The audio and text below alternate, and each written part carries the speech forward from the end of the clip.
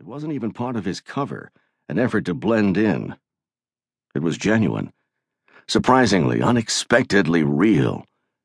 So real that he had broken other rules, had told her who he was and what he was about. She already knew what had happened to his family before he relocated from Karachi, and she understood the rage he carried with him every single moment of his life. Maybe that was one of the things he found so attractive. Sarah shared much of that rage herself. In the end, he had decided it was best not to call her. Not until the deed was done. Not until she couldn't do the one thing no one else on earth could possibly have done. Talk him out of giving San Francisco its very own ground zero. Part 1. Ride Along. Chapter 1. San Francisco, California. Pump 2, Leon said. See it? I see it, Jamal Thomas replied. It was just after sunset, and the battered old Camry was parked down the block from the Arco station on Mission Street. Jamal squinted through the dirty windshield at a shiny gray Land Rover that had just pulled up to the pumps. The driver had climbed out and crossed to the mini-mart, wallet in hand.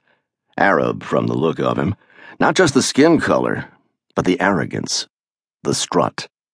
He reminded Jamal of the movies he'd seen on YouTube of blacks in the 1960s, flexing their new legal rights, amped up by the power of numbers, ready for payback after centuries of being second class.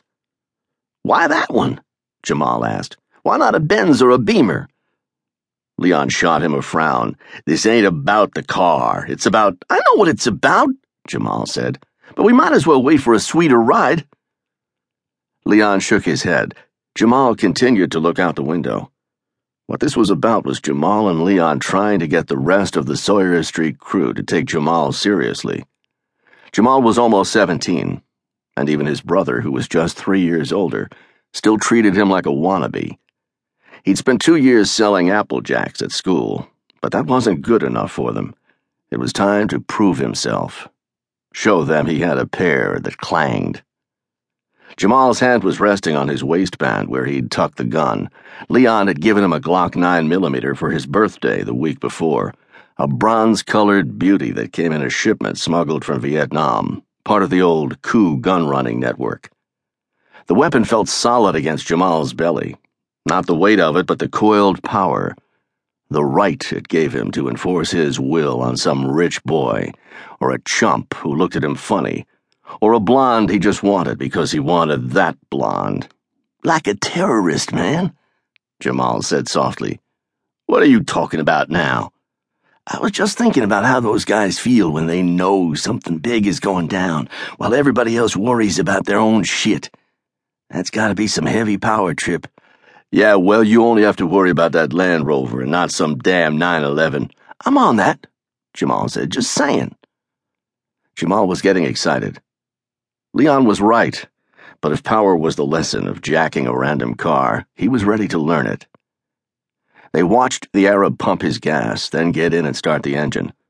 The swarthy man fussed with the side view mirror, adjusting it this way and that, then grabbed the wheel and rolled toward the exit. Leon popped his transmission into gear, glanced at Jamal. You ready? I'm ready. Leon shifted his foot from the brake to the accelerator and eased after the Land Rover.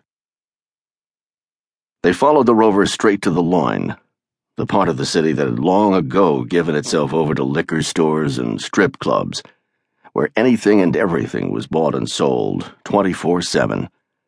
Jamal wondered what a well-off Arab was doing down here.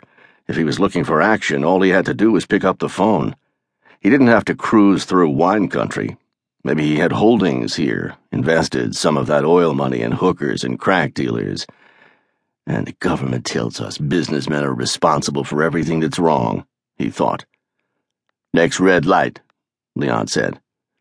Leon's voice was soft, steady. It pumped Jamal up like the gun. He wanted to impress his brother, win his respect. A few seconds later, the car came to a stop at Eddy and Larkin. The red light burned like the devil's own eye, fueling